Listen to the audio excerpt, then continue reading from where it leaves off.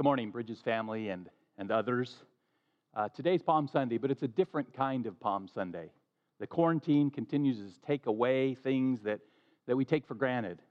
It's taken away our ability to meet together physically in this location. And today, that also means we'll not experience our kids coming down the aisle, waving palm branches, collecting coats, and singing, "Hosanna, blessed is he who comes in the name of the Lord." However, even though some experiences are missed, the most important experience has not and cannot be taken away. We can still experience the one who came in the name of the Lord. We can today personally experience the reality of Jesus Christ in our lives. And that's my hope for us this Palm Sunday. We're pausing our study from the book of Romans for 2 weeks, for Palm Sunday and next week for Easter. And today, as we look at Jesus' triumphal entry into Jerusalem, as we see people rightly crying out to their king, to Jesus as their king, I want us to experience him. I want us to focus on Jesus Christ. I want us to see him as our king. And I want us to be transformed by what we see. For just as this is a different kind of Palm Sunday, Jesus is a different kind of king. Have you ever come in contact with an earthly king? Now, I haven't, but once, when Christina and I, our kids, when we lived in Thailand as missionaries, we came in contact with royalty. We were on the second floor of a Bangkok shopping mall, and we noticed that people were looking over the rail and down to the first floor. And so we looked as well. And what we saw were Thai people backed up against the wall with their heads bowed low. And as an entourage of men in dark suits surrounding a teenage girl walk through the mall. We saw them go into a small store and clear everyone out so that the girl could shop. I had no idea what was going on, but in my limited Thai, I asked someone, and they said that the girl was a princess. She was the granddaughter of the king. Here she is in this picture I have with her father, who is the current king of Thailand. And yes, those are their names. I can't pronounce them, and I won't try. Now, this is just a small example from my own experience of how royalty is treated in our world.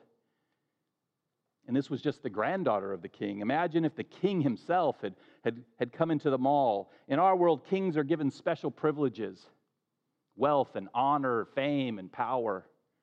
In fact, the news is reporting that right now, during this pandemic, the king of Thailand is in Germany, self-isolating in a luxury hotel with an entourage of 20 concubines and servants. What a contrast to Jesus, who on that first Palm Sunday entered Jerusalem to the cheers of the crowd, who could be considered the high point of his earthly ministry.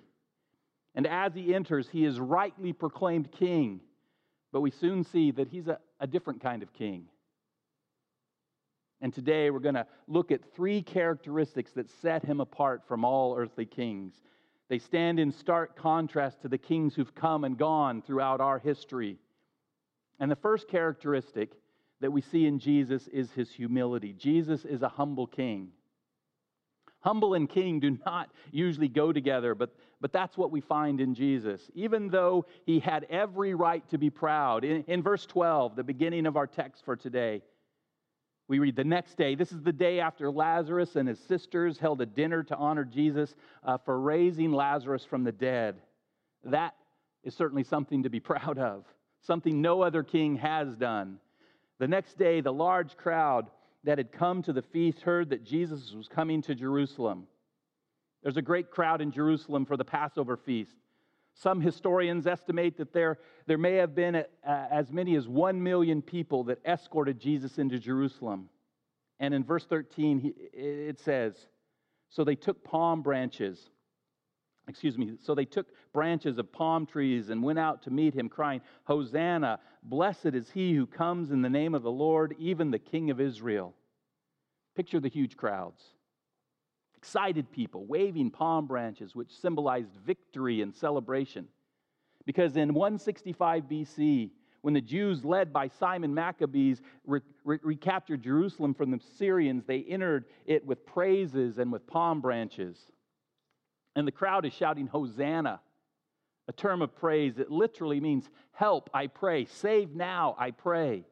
The crowd hoped Jesus would prove to be a great king, a military conqueror, one who would liberate them from Rome and establish a new Jewish kingdom. They also cried, "Blessed is he who comes in the name of the Lord." This is a quotation from Psalm 118:26, and it shows their hope that Jesus was the Messiah that they were expecting. That hope was further expressed by their hailing him as King of Israel. They were ready to accept him as their conquering king, their hero, the one who would save them from Roman tyranny. Now put yourself in Jesus' sandals. You can imagine how all of this could go to your head, how pride might take over, how you might begin to bask in the glory of your own awesomeness. And if anyone ever had the right to bask in the glory of their awesomeness, it was Jesus. But in the midst of this coronation-like atmosphere, Jesus did something unexpected, but very symbolic. In verse 14 we read, "And Jesus found a young donkey and sat on it, just as it is written, 'Fear not, daughter of Zion, behold, your king is coming, sitting on a donkey's colt.'" 500 years earlier, Zechariah had written, "Rejoice greatly, O daughter of Zion. Shout aloud, O daughter of Jerusalem. Behold, your king is coming to you righteous, and having salvation is he, humble, and mounted on a donkey, on a colt, the foal of a donkey." As Jesus mounts this donkey, he identifies himself with the long-awaited Messiah prophesied by Zechariah and others. And at the same time, he is saying he's not like other kings. The donkey was a royal beast, but it was an animal that symbolized peace and humility. If Jesus had been this conquering warrior the people were hoping for, a war horse would have been more appropriate. But choosing to ride a donkey, Jesus entered Jerusalem as the humble Prince of Peace. But the symbolism of his humility was lost on the crowd. They continued to proclaim Jesus as their king. Now, the people in the crowd were not the only ones who failed to grasp the significance of what was happening. In verse 16, we read, "His disciples did not understand these things at first, but when Jesus was glorified, then they remembered that these things had been written about him and had been done to him." John indicates that his disciples did not understand these things. They didn't get the meaning of this triumphal entry at the time. They couldn't comprehend that Jesus came not as a conquering warrior, but as a humble Savior. Even in the time of his greatest popularity, Jesus chose to demonstrate humility. Have you ever thought about the humility of Christ? How he was born not to royalty, but to a poor peasant couple. How he grew up not in the glory of a palace, but in the obscurity of a dusty village. How even when he went public, he didn't demand to be served, but he served others. Why was Jesus so humble? Well, let me give two answers to that. First, because the purpose of his coming was a humble purpose. He didn't come to rule on earth, to set up a physical kingdom. He came to seek and to save the lost. He came to give his life as a ransom for many. He came to be a sacrificial offering for the sins of humanity. And that's what we're going to talk about in our third point. So Jesus was humble because his purpose in coming was a humble purpose. But there's a second reason for Jesus' humility. That is, to provide an example for those who would follow him. He desires his people to be a humble people. The Apostle Paul wrote to the church in Philippi, "Do nothing from selfish ambition or conceit, but in humility count others more significant than yourselves. Let each of you look not only to his own interests, but also to the interests of others. Have this in mind among yourselves, which is yours in Christ Jesus, who, though he was in the form of God, did not count equality with God a thing to be grasped, but emptied himself by taking the form of a servant, being born in the likeness of men and being found in human form. He humbled himself by becoming obedient to the point of death, even death on a cross." Jesus was and is the greatest human to ever walk the face of the earth. He is the King of Kings and the Lord of Lords. And even more than that, he is God. He's the creator and sustainer of all things. And yet, he humbled himself and became obedient to death, even death on a cross. To me, that's the most amazing truth ever stated. A humble king. Maybe throughout history, we can find one or two kings who for a time expressed humility. But a humble God, that's beyond comprehension. But it's not beyond application. Paul nailed it on the head. Your attitude should be the same as that of Christ Jesus. If your king, your creator, is willing to humble himself, what does that say to you? What does that say to me? His subjects, his creation. Jesus is a humble king, and if we desire to be part of his kingdom, we too must humble ourselves. We must first humble ourselves before him. We must surrender to him. That's what we emphasized 2 weeks ago as we looked at Romans chapter 12, verse 1. I appeal to you, therefore, brothers, by the mercies of God, based on God's great mercy, his compassion for you, especially his mercy of sending his one and only Son to die for you. The King of kings and the Lord of lords humbly died in your place. I appeal to you, brothers and sisters, to humble yourselves, to not think more highly of yourselves than you ought, and to present your bodies as a living sacrifice, holy and acceptable to God, which is your spiritual service. Remember from 2 weeks ago, your logical service. Our response to Jesus Christ, to our humble King, can be nothing less than humbly presenting ourselves to him. Here I am, Lord, I bow before you in adoration and humility. I'm yours to use for your purposes. So we must first humble ourselves fully before God.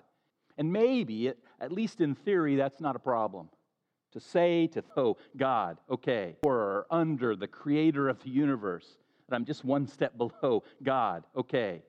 The God of heaven and earth, to submit to him certainly seems logical. But our humility does not stop with God. Notice again that Jesus humbled himself before God, and he submitted to God's will, but Jesus also humbled himself before men. He took on the nature of a servant. He humbled himself before God and before men, before Pilate, before the Jewish religious leaders, before the Romans, and he became obedient to his Father by going to the cross and dying in our place. Therefore, the application is clear. We are to do nothing out of selfish ambition or vain conceit, but in humility, consider others better than yourselves. Each of you should look not only to your own interests, but also to the interests of others. This, my friends, is where the rubber hits the road. We're so prone, I am so prone to selfishness, to vain conceit, to think that we are better than others. We as human beings are so prone to looking out for our own interests. Case in point, just take the recent run on supplies at our stores like meat and eggs and milk and TP, toilet paper, hand sanitizer, other things. When people believe they're facing a potential crisis, that their interests may be threatened in some way, when they think that the stores would run out of certain things, or they think that they wouldn't be allowed to go to the stores to get certain things, do they think of others along with themselves? No. We think only of ourselves first and foremost. We react selfishly and create, if not a crisis, at least a shortage for others. We're definitely prone to look out for our own interests instead of the interests of others. But King Jesus' life of humility screams out for us to change, to be like him and not like the world, as we'll look at in some detail in 2 weeks. Paul says to the church in Rome, do not be conformed to this world, but be transformed by the renewal of your mind. Do not be like this world where pride and selfishness and conceit are the norm, but instead allow the example of Jesus Christ to enter into your mind, to renew your mind that you might be transformed into his image, into the image of your King who humbled himself to the point of death on a cross. So first, Jesus is a humble King, and we are to be his humble subjects. And second, Jesus is a global king. In verses 17 and 18, we read this: the crowd that had been with him when he called Lazarus out of the tomb and raised him from the dead continued to bear witness. The reason why the crowd went to meet him was that they heard he had done this sign. The Jewish people were hailing Jesus as the King of Israel. They were flocking to him because he had raised Lazarus from the dead. Their desire was for Jesus, that Jesus would become a political and a military deliverer. They probably believed that since he had the power to raise the dead, he could surely use that power to free them from Roman oppression. It seems clear that most of the people were only hailing Jesus as king because they thought he would free them from Rome. And in less than a week, when it became obvious that people of a political Messiah that they had expected, the people followed the lead of the Pharisees and the leaders in rejecting him. Many of the same voices that shouted Hosanna at the triumphal entry would scream, crucify him on Good Friday. The crowd wanted Jesus for their earthly king, the King of Israel. And when he didn't act like they thought their king would, they rejected him.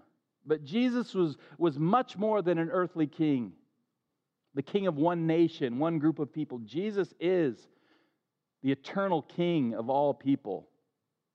And in what must be one of the most ironic statements in all of Scripture, Jesus' worst enemies declare this truth. Verse 19, so the Pharisees said to one another, they see this huge crowd, everybody following Jesus, hailing Jesus, declaring him as their king, and they say, you see that you are gaining nothing. Look, the world has gone after him. The Pharisees were frustrated and alarmed. For them, the triumphal entry signaled their defeat. Ever since Jesus came on the scene, they had opposed him. They saw him as a threat to their power. And if Jesus led this crowd in an armed revolt against the Romans, their power would be lost. So the Pharisees' exclamation, look, the world has gone after him. Their worst fears are coming true. Now for them, the statement was an exaggeration because of how many people were calling for him to be their king. But in reality, their statement was an unintended prediction of the gospel spread throughout the world, demonstrating that Jesus is more than the King of Israel, but the King of all people. Jesus is a global king. And as if to illustrate this in a small and symbolic way, John introduced right here in this passage some Greeks. Verse 20. Now among those who were up to worship at the feast were some Greeks. So these came to Philip, who was from Bethsaida in Galilee, and asked him, Sir, we wish to see Jesus. Philip went and told Andrew. Andrew and Philip went and told Jesus. Scripture does not tell us who these Greeks were. But because John says that they were those who were up to worship at the feast, they were probably Gentile converts to Judaism or God-fearers, Gentiles who had abandoned their pagan religion and turned to worship the one true God. And these Greeks wanted an audience with Jesus. So they came to Philip. Why Philip? Probably because John points out he was from Bethsaida of Galilee. Bethsaida was near the Gentile region known as the Decapolis. And they may have been from that region. Further, as a native of Galilee, Philip probably spoke Greek. So unsure of how to handle these Gentiles, Philip came and he told Andrew about the request. Together, Philip and Andrew came and told Jesus about these Greeks' request for an interview. Now, interestingly, these Greeks are not referred to again. We can't even be sure that Jesus ever spoke to them. So why does John include them in his gospel? As I mentioned, it seems they're there to illustrate the fact that Jesus is more than the King of Israel, that his kingdom will go beyond, that he's a global king. He's not just the King of the Jews, he's the King of all people. That is, all people have the opportunity to become part of his kingdom. Jesus does not discriminate. His kingdom is open to all nations, all tongues, all tribes, all peoples, to be his.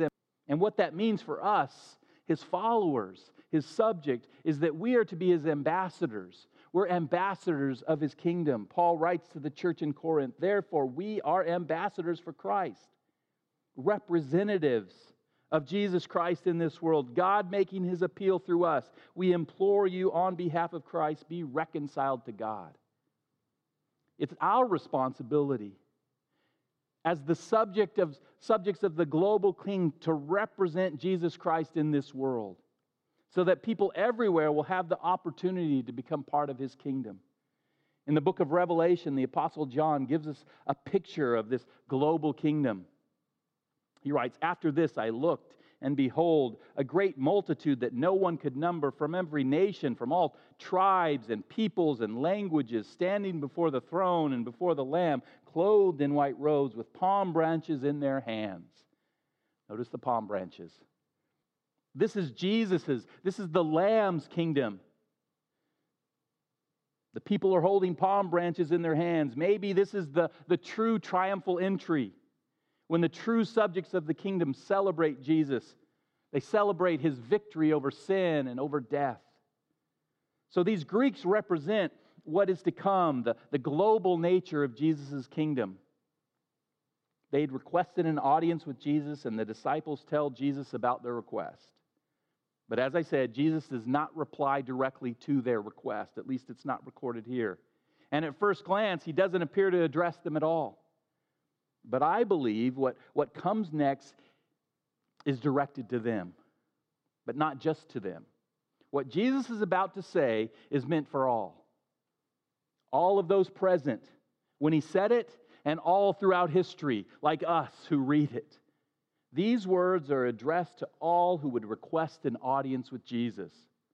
Jesus is now going to reveal just how different He is from other kings. He's going to state it boldly.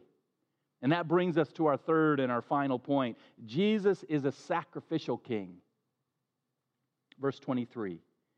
"And Jesus answered them, 'The hour has come for the Son of Man to be glorified.'" Throughout Jesus' ministry, He spoke of this future hour of glorification, where He would receive glory, where He would glorify God.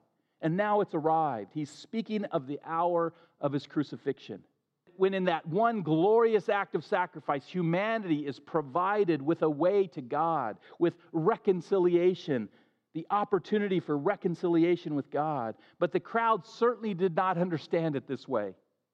Jesus is surrounded by people declaring Him to be their king. So when He says, "The hour has come for the Son of Man to be glorified," they surely interpreted this to mean that this is the time. This is the hour that I've come to overthrow the Romans and set up an earthly kingdom, a new Israel. But Jesus' next statement makes it clear that He's talking about His death. Verse 24, "Truly, truly, I say to you, unless a grain of wheat falls into the earth and dies, it remains alone. But if it dies, it bears much fruit." Jesus uses this agriculture, this agrarian illustration that would have been familiar to His audience. The grain, the seed must die to accomplish its purposes, producing many more seeds. Yes, the Son of Man would be glorified, but not by conquering the Romans and establishing an earthly kingdom as they wanted. Instead, He would be glorified by, on the cross, giving His life as a sacrifice for many. Jesus knew that after the cross, the gospel would spread far beyond the borders of Israel. So He responded to the Greeks' request to see Him by pointing to His death. The Greeks wanted to see Him, but Jesus knew the only way they could truly see Him was if He died for them. Just as a grain of wheat falls into the earth and dies to produce a rich harvest, so also Christ's death would bear much fruit by providing salvation to all who believe, both Jews and Greeks, Gentiles, all peoples. Jesus is a sacrificial king, willing to give His life for His people. And if the king is willing to give His life, what must that say to us, His subjects? In verse 25 and 26, Jesus tells us what it looks like to be a follower of this sacrificial king. He's been speaking about Himself, and now He speaks directly to us, to those that would come after Him, to those that would trust in Him. He says, "Whoever loves his life loses it, and whoever hates his life in this world will keep it for eternal life. If anyone serves me, he must follow me. And where I am, there will be my servant also. If anyone serves me, the Father will honor him." This is truly radical stuff Jesus is calling for. He's alluded to his sacrificial death, and then he says to those who will follow him, you must lose your life. You must hate your life in this world. You must serve me as your king. You must follow me on this path I'm going, and that path was to the cross. Not that you'll die for the sins of anyone as Jesus did, but that you'll die to self and that you'll live for Christ. Jesus goes to the cross and he bears much fruit by dying, by hating his life in this world. And then he says to those who would trust in him, die with me. Hate your life in this world. Follow me. Serve me. Now let's be clear again, this is hard stuff. It's hard to die. It's hard to hate your life in this world. Everything around us screams, love the world. It's hard to follow Jesus to the cross. It's hard to take the role of a servant.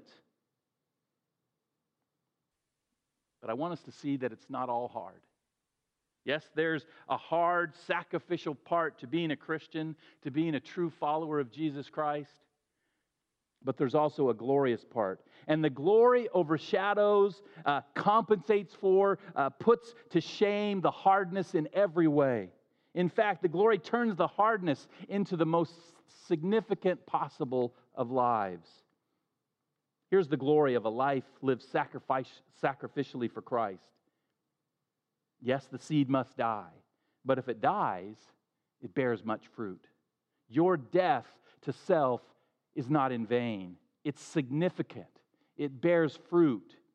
If you want a productive life, a life that produces for the kingdom of God, you must die to self. And yes, if we love our lives, we will lose them. And yes, we must hate our lives in this world, but why? What will the outcome be? That we may keep our lives for eternity. Whoever hates his life in this world will keep it for eternal life. What we lay down for Christ, he will put back into our hands. He will multiply it again in his glory. We cannot out-sacrifice our sacrificial king. And yes, we must follow him to the cross. But what's the outcome? And where I am, there my servants be also. And where's Jesus? Well, he's at the right hand of the Father in heaven. If we follow him to the cross, if we die to ourselves, if we serve him, we will be in heaven with him. And yes, we must be his servants. And what does the Father do for his servants? If anyone serves me, the Father will honor him. Can there be a greater reward than the honor of the Father? Do you long to hear the words, "Well done, good and faithful servant," coming from the lips of your Father in heaven? So don't miss the glory in this hard life of being a Christian. We die to bear much fruit. We hate our lives in this world so we can keep our lives for eternity. We follow Jesus to the cross and we join Jesus where there is glory. We become servants and the Father honors us. Jesus is a new kind of king, a sacrificial king. And we're called to be a new kind of sacrificial people, Christians, those who are becoming like Christ. Amen? And the fact that Jesus is the sacrificial king leads us to our time of communion. I hope you were able to get some kind of juice or liquid, some bread or crackers to participate. Now, we've said that this is a different kind of Palm Sunday and that Jesus is a different kind of king. And now we come to a different kind of communion. The word communion contains within it this idea of community. When Jesus instituted communion, the Lord's Supper, he gathered with his disciples. They were sharing a meal together, the Last Supper. So we lament the fact that on this Lord's Day, we're unable to gather together at his table. But communion is not primarily about gathering with one another. It's primarily about our communion with God through our remembrance of the sacrificial death of Jesus Christ. Communion for me has always been a very personal time. A time to reflect on the state of my relationship with God. A time to remember and be thankful for the sacrifice of Jesus Christ for me. So today, wherever you are and whoever you're with, I'd call us to a personal time of reflection and remembrance as we celebrate the Lord's table. To the church in Corinth, the Apostle Paul wrote, "Let a person examine himself then, and so eat of the bread and drink of the cup." Before we eat of the bread and drink of the cup, we're to examine ourselves. We're to reflect on our relationship with God. So I'd encourage you today, in this unique setting, this is different, to take all the time you need to examine yourself before the Lord. We often do this in our communion services together. We take a minute or two to allow the Holy Spirit to convict us of our sin. And then we confess our sin to God, receiving His forgiveness. And we'll do that today as well.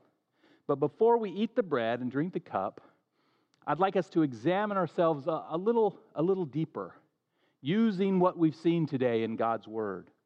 I'm going to put up 4 slides, what I'm calling reflection slides. Each slide will remain on the screen from 30 to 40, 45 seconds. So to actually reflect on this area the slide addresses, you'll need to probably pause the video. But before we do that, let me pray for us. In this time of examination and reflection, let's pray. Father God, we come before you. We thank you for your word. We thank you for Jesus, this different kind of king, our king.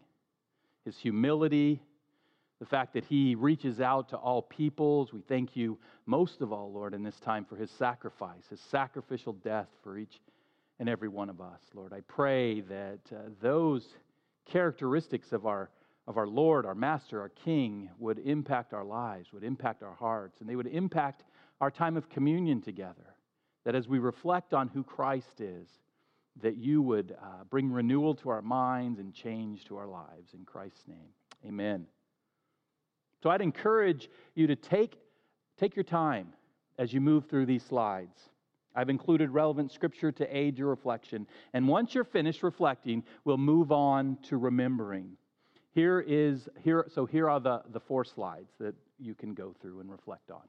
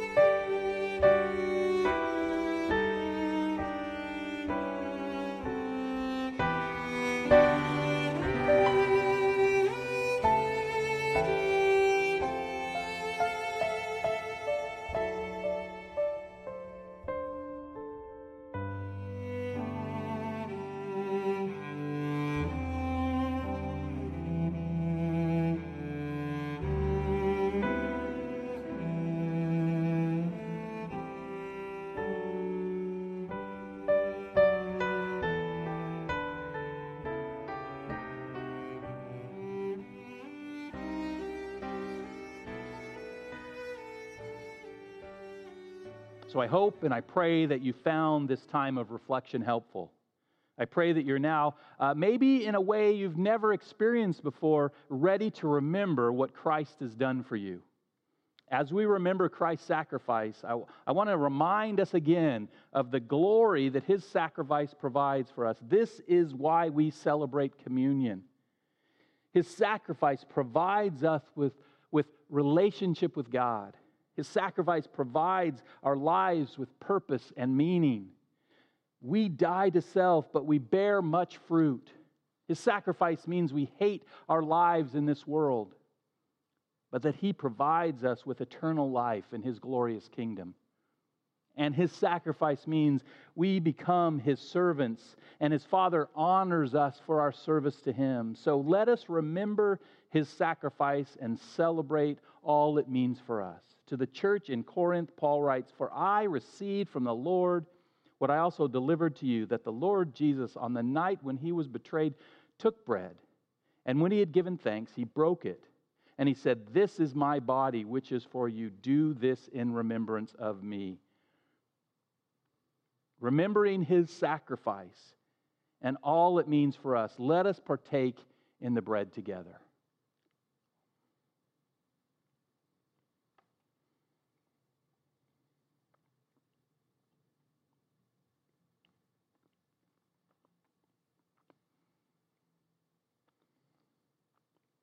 In the same way, also He took the cup after the supper, saying, "This cup is the new covenant in my blood. Do this as often as you drink it in remembrance of me. For as often as you eat this bread and drink the cup, you proclaim the Lord's death until He comes." Remembering His sacrifice and all it means for us, let us partake of the cup together.